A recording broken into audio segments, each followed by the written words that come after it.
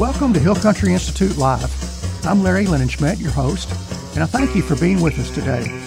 We seek to bring you together with Christian leaders who are actively and creatively addressing important issues of our day. We invite you to visit our website, hillcountryinstitute.org, to hear past programs and to experience audio and video from our conferences on faith and culture issues, including art, business, racial reconciliation, human trafficking, and more. You can also listen to this program and past programs on your podcast app at Hill Country Institute Live. We also ask for your consideration in supporting the program and the ministry of Hill Country Institute. You can donate online at hillcountryinstitute.org, or you can call us at 512-680-7993. That's 512-680-7993. We appreciate your help in paying the radio station to stay on the air. Our special guest today has a fascinating story of God's call on his life and a change of career plans to serve our Lord and his people. Ben Lowe is the son of missionary parents. He was born in Singapore and spent most of his early life there. Ben went to Wheaton College with a passion for Jesus and with the intention of becoming a pastor or perhaps a medical missionary. His parents encouraged him to study science, so he enrolled in environmental studies and earned his degree in environmental studies at Wheaton. We'll let Ben tell his story of how God drew him into the ministry of creation care. At Wheaton, he co-founded and led a campus chapter of Arasha, an international creation care ministry, and now he's board chair of Arasha USA, their USA affiliate. Ben's a longtime leader in encouraging and equipping Christians to care for God's creation. He was a contributor to the book Christians, the Care of Creation, and is the author of Green Revolution, Coming Together to Care for Creation and Doing Good Without Giving Up. Ben has studied environmental systems around the world, including the Gulf Coast of Texas and Lake Tanganyika in Africa, and he's published several papers on his research, as well as a recent chapter in a new book on wildlife research techniques. He's a frequent speaker on college campuses and to Christian groups interested in creation care, including Gordon Conwell Theological Seminary, Regent College, and Kew Commons.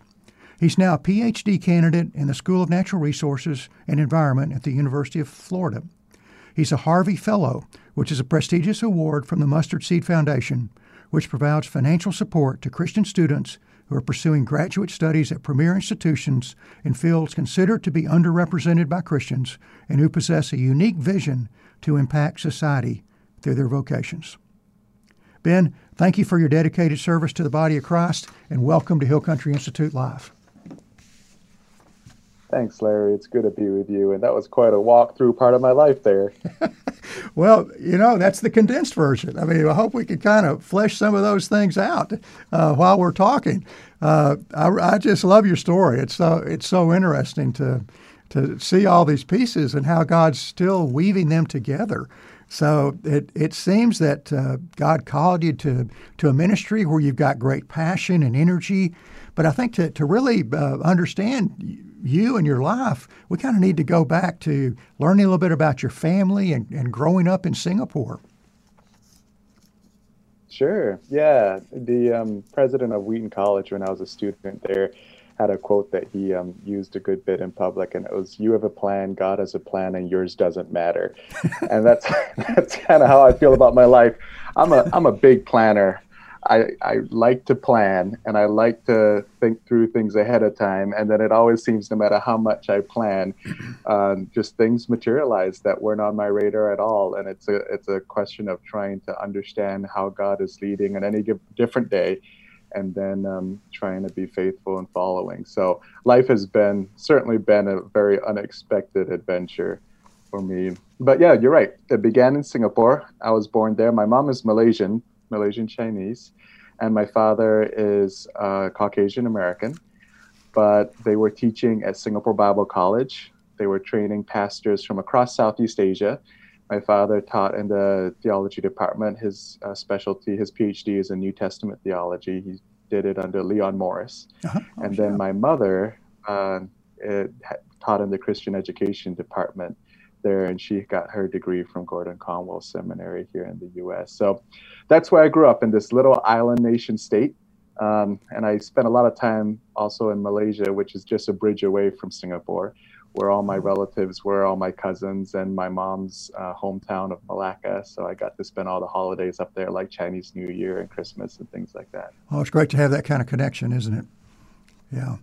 So in reading your book, you describe yourself as on fire for Jesus when you arrived at Wheaton. And you know, what were you thinking you would do? I've got some sense of that, but when you arrived at Wheaton, how did you see your future? And tell us about some things that happened that maybe gave you a little bit different view of what that future might be. Yeah, well, as someone who grew up in the church, my faith journey is probably familiar to a lot of other folks who grew up in the church, and that there wasn't one specific moment that I decided to follow Jesus that I can point back to a very precise time around. But there have been different steps in my life where I saw God intervene in very powerful and meaningful ways for me. So one of the first steps was when I was probably 5 or 6, and I was very anxious. For some reason, it hit me that I was going to die one day, and I was worried about it, and I couldn't fall asleep that night. And so my mom found me, and we chatted about it, and she told me, well, if you follow Jesus, you don't have to worry about what happens when you die. And so she helped me pray to receive Jesus as my Savior that night. And then the next step, this is probably a longer answer than you had bargained for, but the next step was when I was 16. And I grew up kind of in the shadow of my parents' faith through much of my life. But when I was 16, there were a set of circumstances around me that helped me to understand in a very personal way that evil is real in the world, and so is good. And I wanted to be on the side of good. And so I wanted to be on God's side. And so I started to take my faith very personally and very seriously. And so that led to my family moving. When my family moved to the United States, I was 16 years old and finished up a couple years of high school here in the States. And that was when I was starting to think about college. And the church my father was pastoring at the time, a Chinese church outside of Boston, had a missions conference. And I was really moved by one of the speakers, Ajit Fernando from Sri Lanka, who was sharing about ministry during the Civil War in Sri Lanka. Oh. And I don't really understand what happened. All I know is God used that conference to really get my attention. And I wanted, whatever happened with my life, I wanted to be fully devoted to Christ. And so that's why I chose to go to Wheaton College, because I thought, Wheaton's a great place to prepare you for ministry. And as you referenced earlier, at that time, my understanding of ministry was more in the line of this traditional model of, okay, you become a pastor or you go into missions. And if you want to do science, you go into medical missions. And my parents wanted me to do science. So that's kind of the path I thought I was going to be on. And I showed up at Wheaton, and a couple things changed that. One is I realized I didn't like medicine enough to be a doctor. You got to be pretty committed to that stuff. Boy, organic chemistry sure took it out of me fast. But I still liked science, and I still, I grew up with this deep interest in and love for God's world and all the creatures in it. And that was very much separate from my faith throughout much of my childhood. I loved the outdoors, but it was more kind of on the side. It was more a hobby or a leisure thing. But I was at Wheaton that the education there really helped me understand a couple really important things. The first is that as Christians, we're called to be stewards of God's creation. We're created in the image of God for the very functional purpose of caring for God's world and representing God in that world. And so I saw my interest in the environment was actually a foundational part of who I was made to be as a person and as a child of God. And then the second piece that was really instrumental was learning in a number of my science classes that a lot of the major challenges we're dealing with in the world today, including challenges in the places I grew up with pollution and deforestation and wildfires and things like that. Yeah. These environmental problems are not just environmental problems. They're also people problems. And if I'm called to love God with all my heart, soul, mind, and strength, and to love my neighbor as myself, working on environmental issues and protecting God's creation is one excellent way that I can be faithful to God and the world today. Yes. Well, and I know at Wheaton, you have high quality programs in so many areas. we'll talk about the science building in a little bit, because I have a connection there with what you wrote about the science building to come and us actually being in it later. But you also had the opportunity at Wheaton to be around some really exceptional theologians. And so when you're thinking about the environment and you're thinking about Scripture, does Scripture give us a basis for caring for God's creation? It absolutely does. And this is what really got my attention, because I grew up in the church. And so I can't tell you how many sermons I've sort of slept through. It's in the thousands all throughout my life. And all the Sunday school classes I went through, every week I was in church. And yet there was no connection between my passion for the environment with my love for God. Until I came to Wheaton, and the theology Bible departments there helped me make that connection. And really, it's all straight through the Bible. The Bible begins with the account of God's creation of the world, and it ends with the description of God's renewed creation and God coming to dwell with his people and us continuing to rule the world together as God intended from the very beginning. And from Genesis 1 right up to Revelation 22 and all the way in between, we see so much about God's vision for the world, God's love for the world, which includes humans, but it's not just limited to humans. Everything that God made was good, was very good. And God is still committed to everything that he made. And still, as we read in passages like Colossians 1, still actively sustaining everything he's made.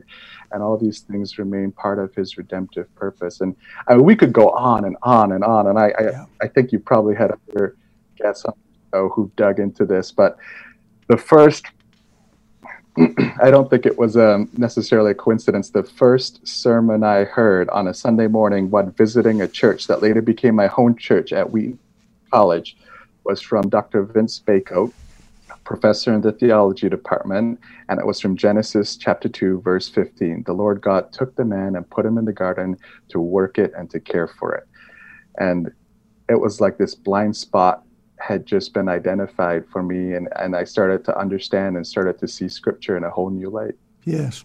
Oh, I have had similar experience with the L'Abri teaching with Francis Schaeffer, and he wrote a book about pollution and about how we're to care for things. But it's even deeper than that. I mean, that's you don't need much more than Genesis really to give a sense of what our calling is, because when God put man in the garden, he wasn't fallen, was he?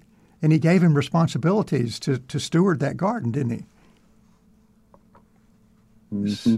Yeah, absolutely. And you mentioned Francis Schaeffer, and that's one of the remarkable things is, I grew up in the evangelical church, the evangelical strain or tradition of the church in particular, and we place a high emphasis on understanding and following Scripture.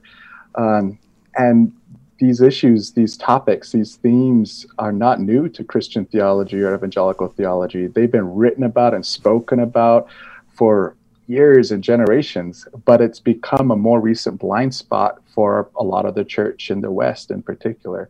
Yeah. And, as much as a lot of our theology influences the church around the world through our missionary and education efforts, then it's also spread around the world. So I think there's a broader blind spot here that a lot of folks are working to help address so that we can be more biblically faithful in the world today.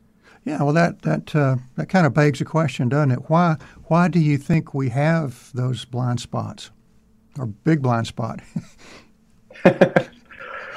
Well, I study environmental social science, and so in fact, that's what I was just doing before we got together here. I was in the midst of unpacking a structural equation modeling that one of my colleagues had just run, looking at the connection between evangelicals and politics and the environment in the United States. And so, politics is just one piece of it, but I think a lot of the times we talk a lot about influencing the culture, but a lot of times we become very influenced by the culture, and I don't think we always recognize or realize that. And it's incredibly hard to recognize and realize that unless you are in relationship with people from different contexts and cultures who can speak that into your life and point it out to you, or unless you have a chance to travel or to immerse yourself outside of your own cultural context and see things from a different perspective. Mm-hmm. And so I think that's something I'm really grateful for my upbringing as a missionary kid, a third culture kid, growing up in a different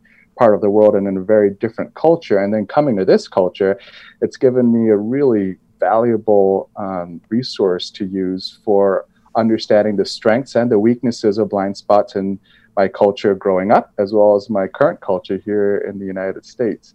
And I think that's part of the beauty of what the church can do, is because we're a global body of the global body of Christ, is we're in relationship, and we're called to be in relationship with people from across every human and worldly barrier or division that we can imagine.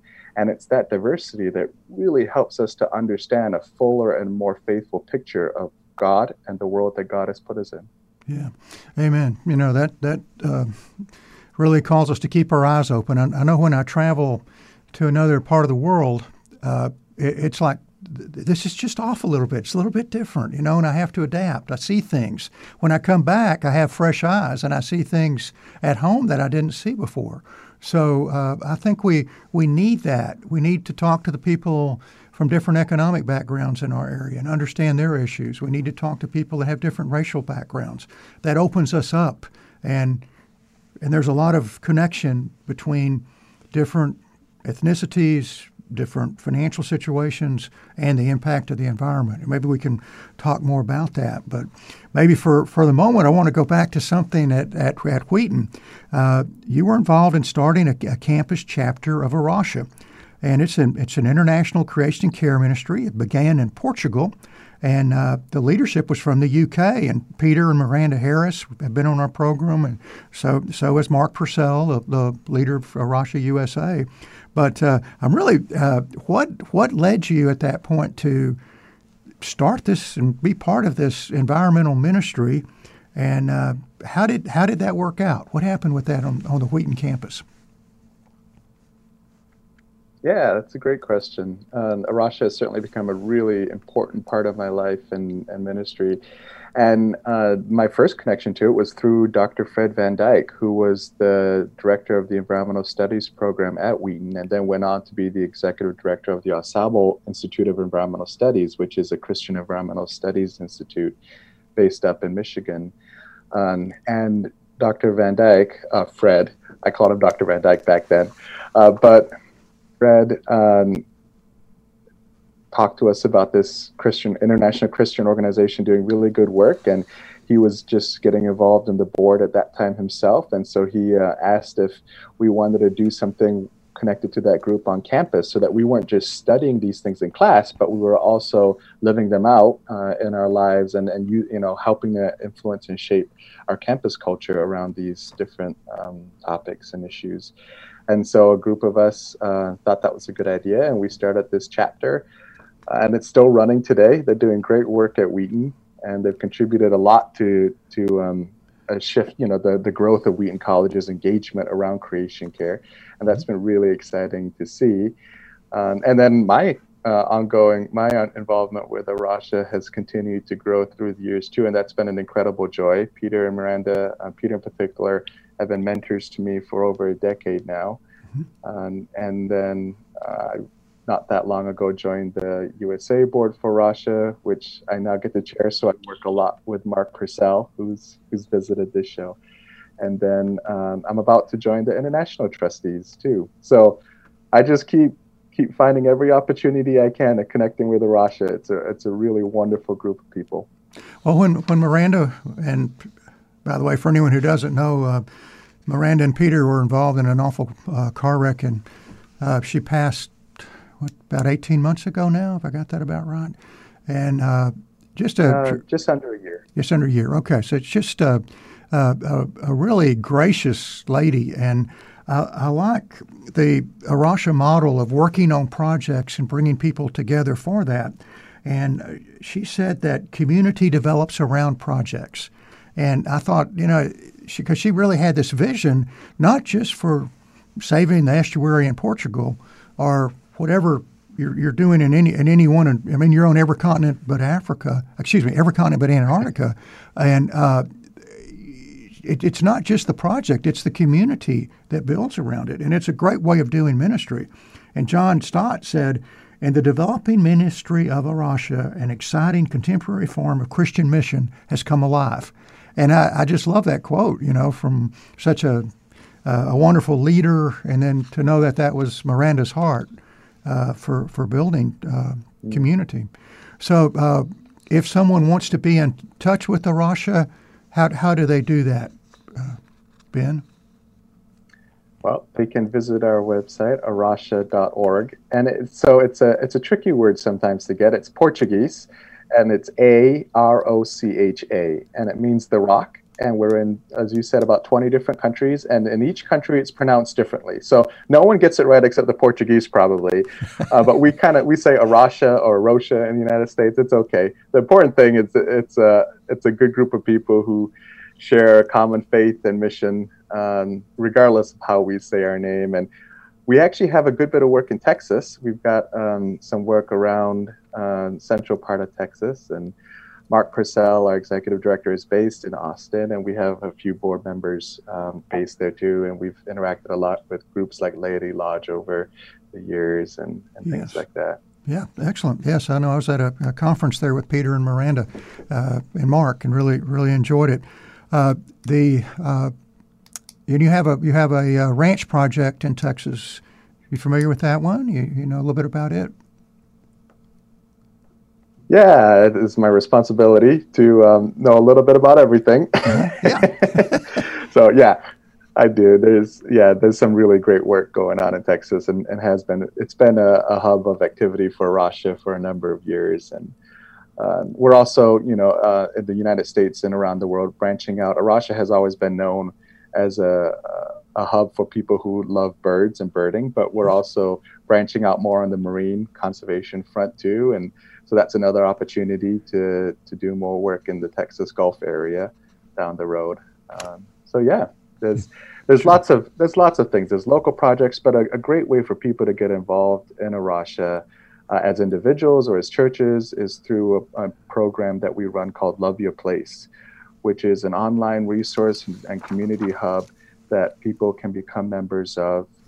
And it provides courses and resources to help empower people to do what the name is, to love the places where God has placed them. And that's always been part of A Rocha's DNA. We care about conserving biodiversity, and we believe that the rest of God's creation, not just the human part, but all of God's creation, is inexpressibly valuable and worthy of care because it belongs to God.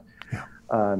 But even more than that, we believe that humans have particularly meaningful and valuable roles to play here. And so it's something that it's a really empowering vision for humans to be involved in this good work that God has created and called us to do. And so Love Your Place is a great resource to help people understand how they can get started in that and around their own homes and in their own lives. Yeah, and one other thing I might mention, Mark led the effort at our church to do a physical evaluation and recommend plants to be planted, and a lot of he had input as we were rebuilding a church we had bought.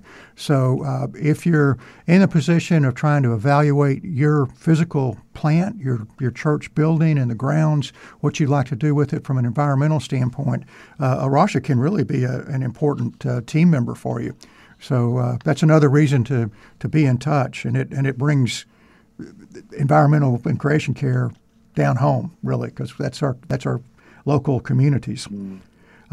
Ben, you and I share an interest in fish and fishing, and I know jealousy is a sin, and I have to confess I've been jealous recently of some pictures you posted on Facebook because you caught some bass that just made my mouth water. So. I know you got lots of stories, but one thing that's interesting, you've studied fish on the Gulf Coast of Texas, and you've studied fish in Africa, and now you're doing marine work in Florida. So you've got a lot of different perspectives there. What would you like for our audience to know about what you've learned in your research? And I don't mean just fishing, but about fish and the ecosystems and how they're doing. Yeah, I do love fish. It's a bit of a weird obsession that I think only birders can fully understand. It's just, I don't know what it is about the fish, but I love all things fish. I love studying fish. I love keeping fish in home aquaria. I love eating fish. I love catching fish. It's a thing.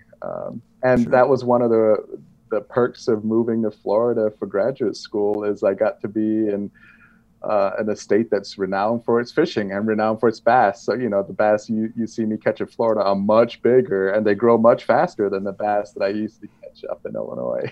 So I'm grateful for that. I think to your question, though, one of the things that I've learned is I started studying fish because I found fish fascinating. But the more and more I did, the more I realized if we want to protect fish, or if we want to protect birds, if we want to protect any part of God's creation, then we also really have to understand and work with people. Because at the end of the day, fish just want to do fish things. It's really the people who have an impact on the health of these systems and who are dependent on these systems as well for their livelihoods and their survival. And so that's what motivated me to shift. I think there's a lot of great biological work to do, but there's a lot of great social science work to do as well to understand how people perceive God's world and to understand how people relate to God's world, and then to figure out how we can shape people's interactions with God's world so that they'll be fruitful and faithful and in line, and we'll be able to be good stewards. I read a lot of Wendell Berry. Oh, yeah. And one of the, I'm going to paraphrase him here, but one of the things I've learned from Wendell Berry, from his writings, is you can't practice virtue without skill. And so it's one thing to say that we should care for God's creation, but how are we going to do that unless we actually understand how it works and understand how people work in it? Yeah. Yeah, that's a complex interrelationship. And I read some of your work about the Tanganyika. I'm from East Texas. Part of my culture is mispronouncing words. So, that beautiful lake. I've given you some challenging ones. Yeah. But one of the things you were looking at was, what if fish production drops off? How will people react? So there is that kind of symbiotic relationship between the fisher and the fish. And we'll get into some of the details about some of the things going on. And in fact, that kind of leads into some of the things you wrote. In the 2008-2009 timeframe, it was a pretty fertile time for you in writing. You contributed a couple of chapters to a book, Christians, The Care of Creation, edited by Lindsay Scott. You wrote a book called Green Revolution. And one of the things that I'm looking back now, here we are, 12, 13 years later, and one thing you referenced was that beautiful science complex at Wheaton College as a to-be-built LEED certified building. Now it's up. It's an amazing facility. I was there working on faith and science with your dean and some of the biology professors, and it's a LEED certified building. And maybe you might just take one minute and say, what does it mean to be LEED certified, and why is that important for a building? Sure. That's a certification from the U.S. Green Building Council, if I'm remembering my details correctly. I'm pretty sure that's where it's from. Yeah. And basically, they provide different pathways when you're thinking about a new construction or when you're rehabbing or renovating an old construction, to think about how you can do this building, how you can build in ways that are sensitive to and thinking about or taking into consideration the well-being of the environment. At the same time, you're also thinking about good lighting and ventilation for humans that occupy the building and things like that. So it's really trying to internalize an externality that we all haven't always had the resources and tools to internalize, which is how we impact the world around us, which is incredibly important, and how we impact the world around us ends up impacting us in return, as you've already noted. Yeah. So I think LEED certification the LEED program is a great resource, and a lot of Christian colleges around the country are taking advantage of it. And you see more and more of the construction projects at these Christian institutions of higher education are coming up with LEED certifications, or are being built to LEED standards, even if they aren't able to pay for the final certification process in the end. Yes, and I think that's great to see that at Wheaton, which is kind of the a flagship, if you will. And I'm not detracting from Baylor or anybody else. It's just that Wheaton has that great image, and they do wonderful science. And that building and the commitment that Wheaton has to science just shows me and this is near and dear to my heart, that faith and science are not at loggerheads. Faith and science complement each other. They belong together. So many of the great scientists have been Christians, and just seeing the order in the universe is an extension of what they can learn about God. So I appreciate that. But back to your writing. You and a fellow named Calvin DeWitt, who was an early leader in creation care, in those times you were writing about the things that were of concern. And I've got a list I'll kind of run through, and we can deal with any of these you want. And I'm thinking, how does now compare to then? How do our issues now compare to then? Are some better or some worse? Land degradation through erosion, salinization, and desertification, including conversion of land use from forests and crops to urban uses, deforestation, resulting in degraded soil, diminishing biodiversity, water degradation through pollution and leaching of wastes, global toxification due to worldwide contaminants by 70,000 man-made chemicals, cultures that had lived sustainably either being extinguished or threatened. Over 1 billion people lacked an adequate supply of water, estimated to reach 1.8 billion in 2025. Worldwide fish stocks were at their worst state ever, with 3/4 of marine fisheries exploited unsustainably. And if I was going to update the list, I'd say today we have significant air pollution issues. Over a third of the U.S. population experienced 100 or more days of bad air quality in 2018. Plastic in the ocean is just massive and growing. There's a big bulk of plastic out in the Pacific that's bigger than the state of Texas. And this is a big state.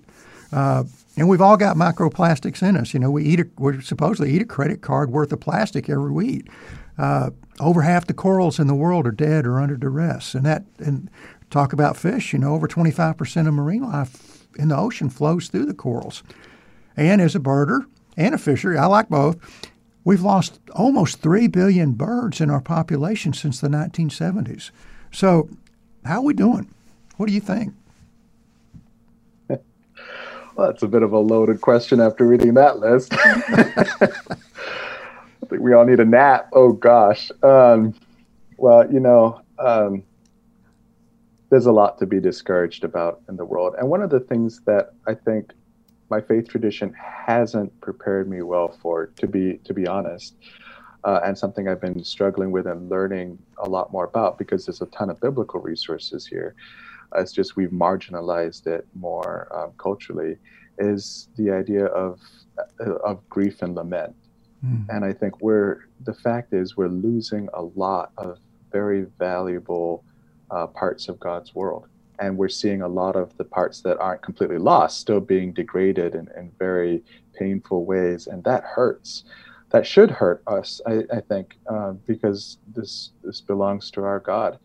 And so there is a very natural response to need to grieve and mourn these things, and to lament them would be the biblical way of starting to address them, and not to hide from them, but to be willing to face them and tell the truth about them, to name these things so that we can begin to process them as a community.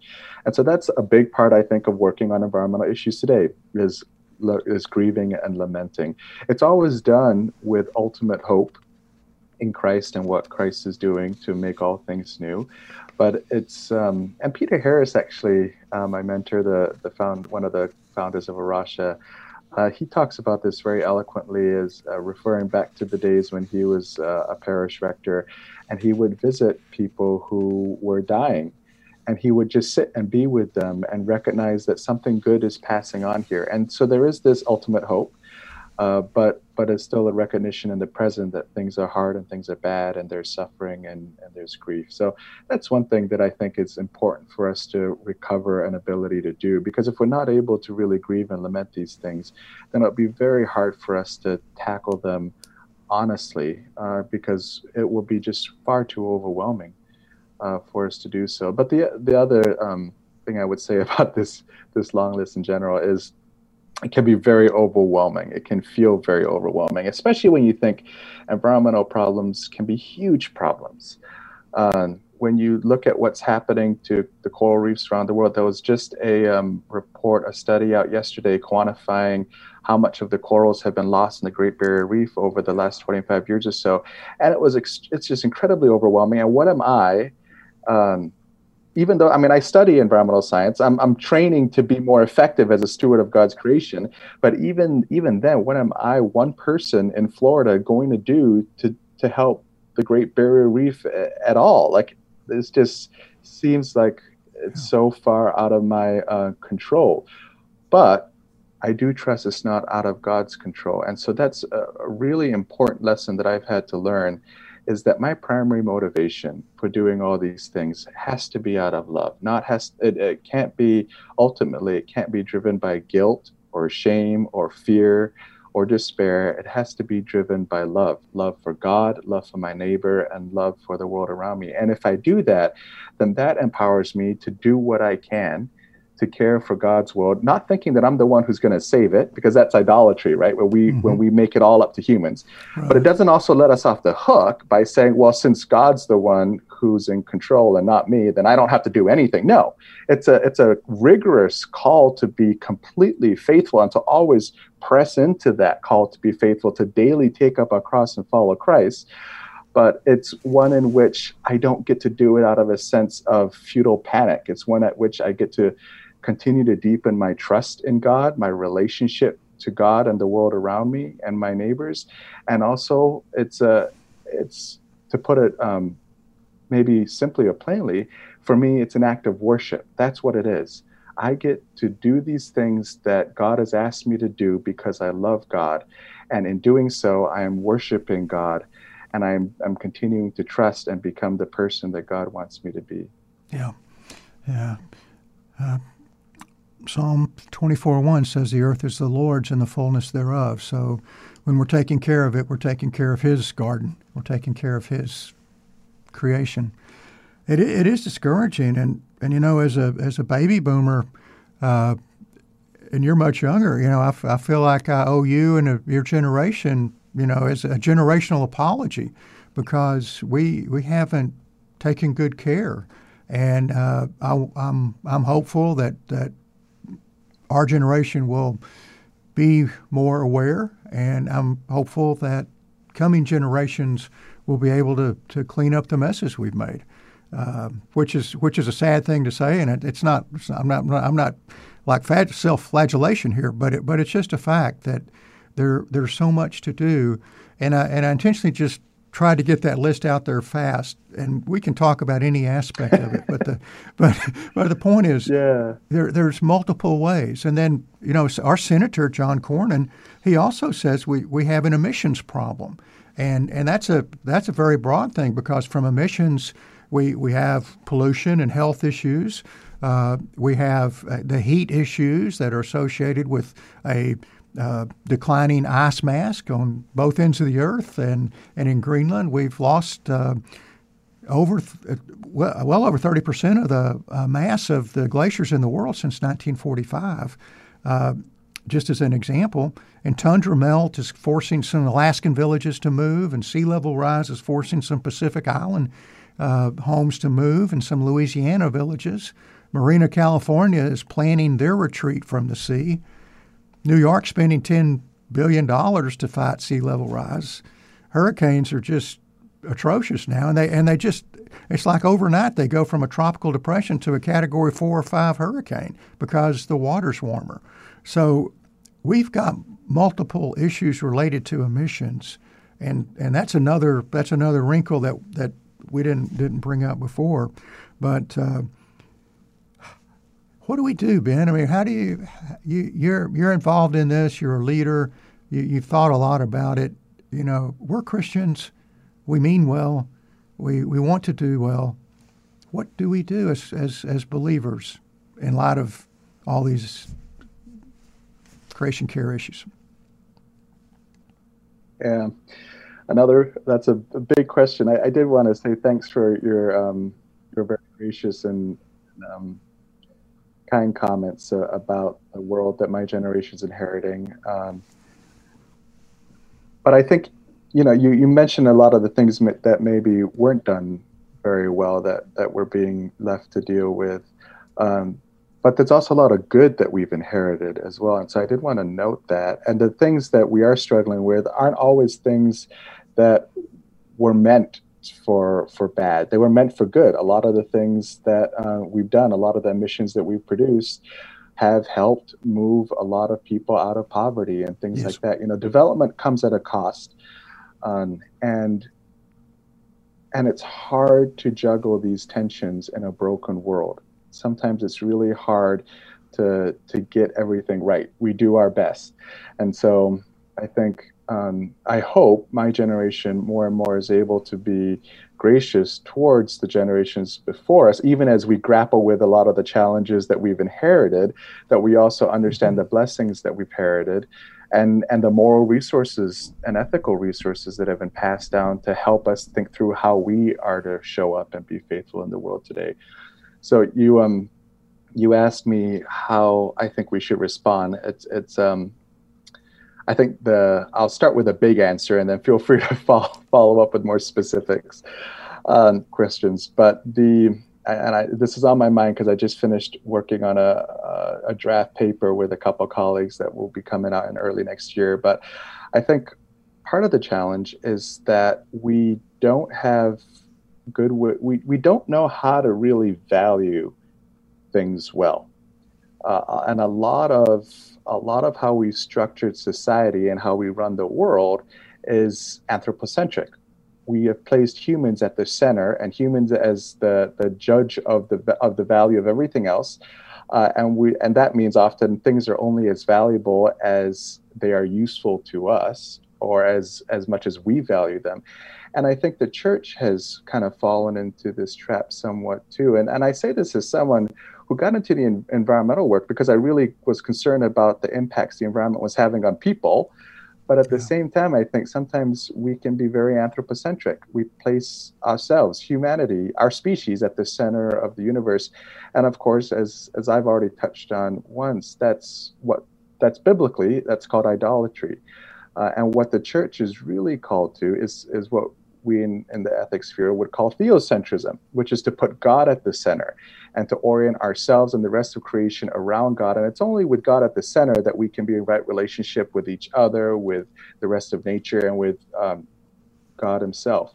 And so that's really what I think the challenge is, if you were to take a big picture look at it for the church in a lot of the world, but certainly the church in America today, is that we have to somehow dethrone and decenter our interests and our vision for the world and ourselves from the world. And we have to put God back in the center. And that's going to be incredibly challenging, but it frames the challenge, I think, as an issue of biblical discipleship, which is what it's always been. And that's, I think, one way for our churches to begin to think through how to approach it. How do we understand caring for God's world and responding to the urgent challenges we're dealing with today as acts of biblical discipleship, and as we do them then, also acts of Christian witness? Yes. Yeah, and speaking of our caring and witness, it seems that all these issues fall most heavily on the least among us. If you're poor, you're more likely to live downwind from a manufacturing plant or a refinery. You're more likely to live in an area that floods now because, if you live in the Midwest or you live on the Gulf Coast or you live on the East Coast, the flooding's coming. So how do we think about the least among us environmentally?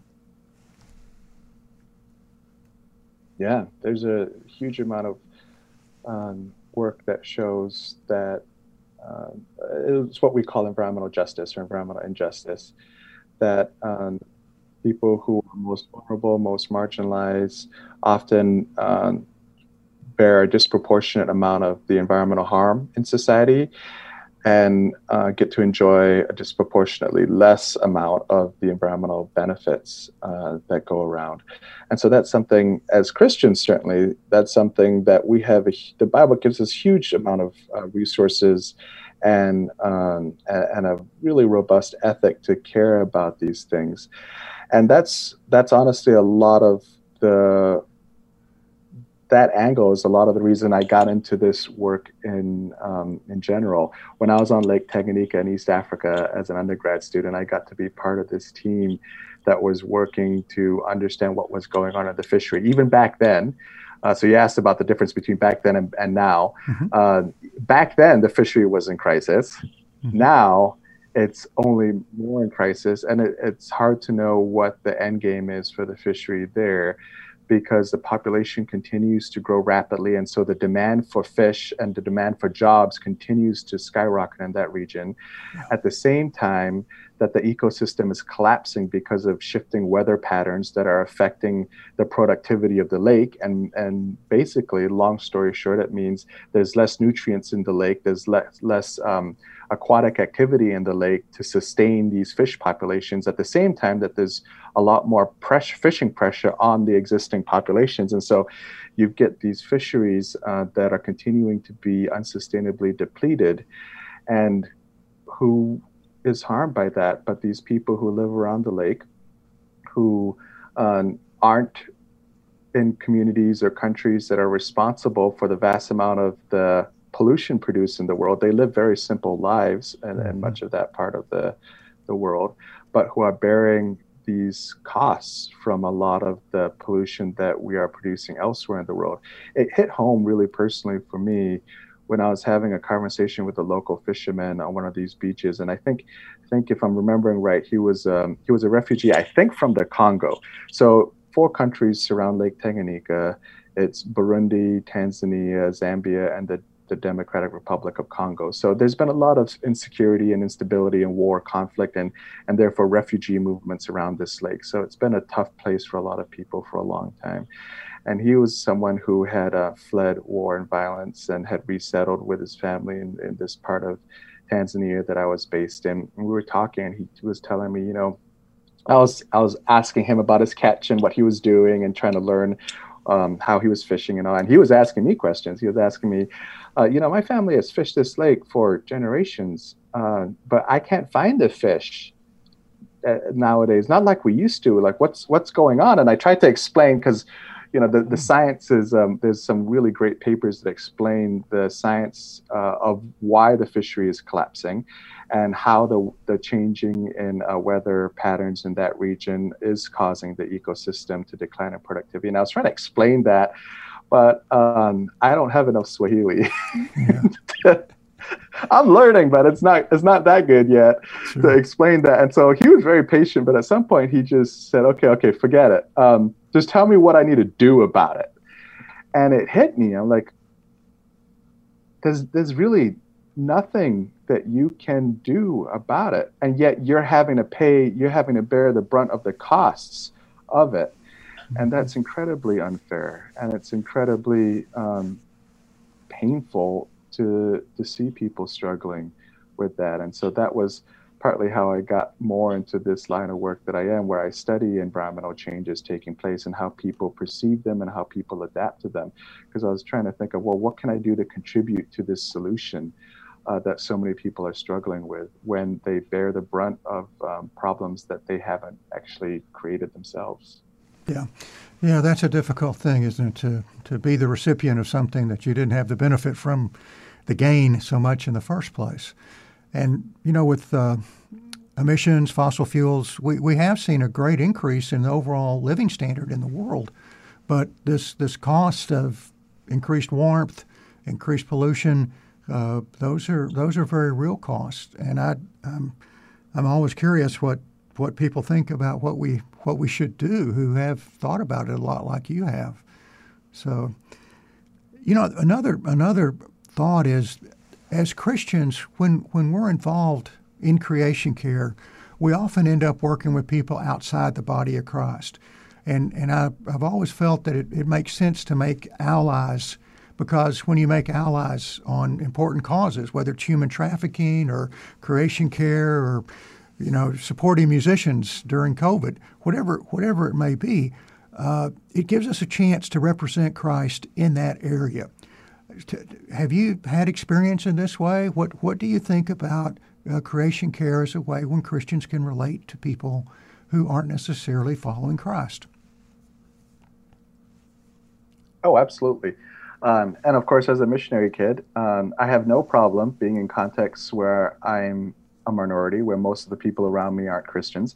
I have no problem learning from people who aren't Christians, I think there's so many people with such great expertise and wisdom out there that we can and need to learn from, especially on environmental issues, because generally speaking, the church in the West and the church in the United States has really, being a blind spot for us for the last 50 or so years.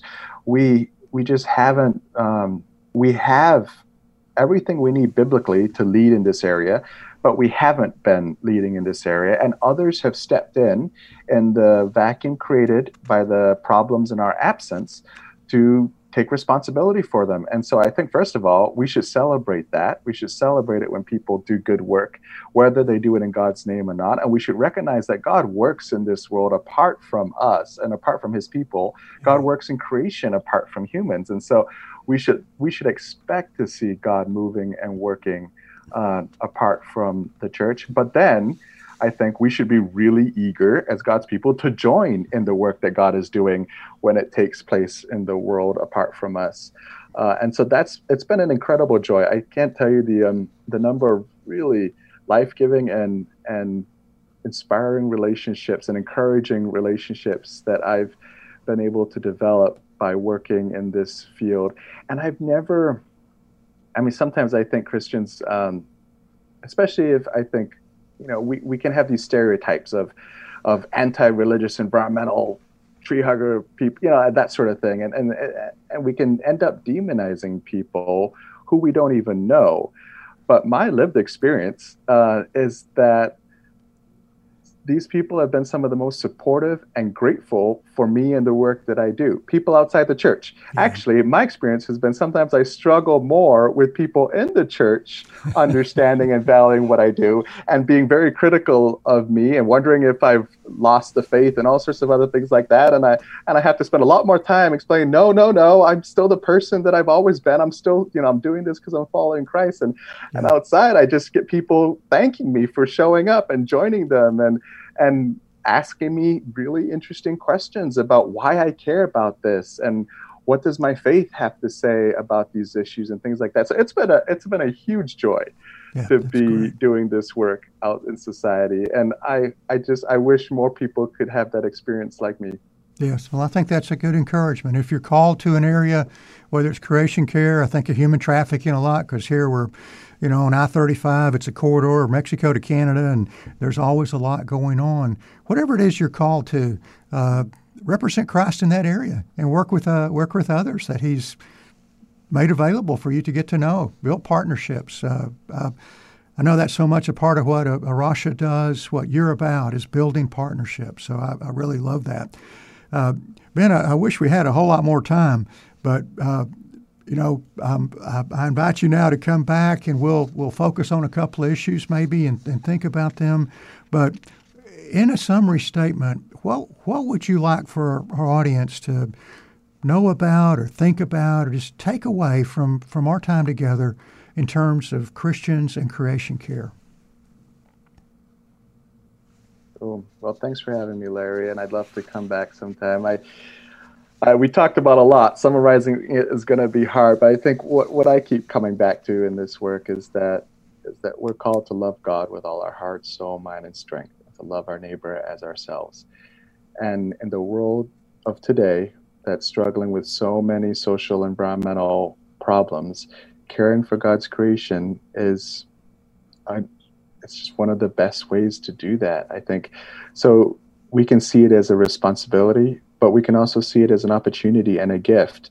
We are the only species that gets to think about these things, that gets to care about them the way that we get to care about them. God made us unique out of all the rest of creation. Let's live into that. Let's embrace that uniqueness to do the work that God has given us to do. And let's find incredible joy in the relationship we can have with God's world and with the Creator and each other. Yes, thank you. Yeah, that's an important point. God put us first in a sense, but that first has responsibility. Freedom has responsibility. And he gave us dominion over the birds of the air, the fish of the sea, the beasts of the field. And dominion is really taking care of them, not just using it for our own good, isn't it?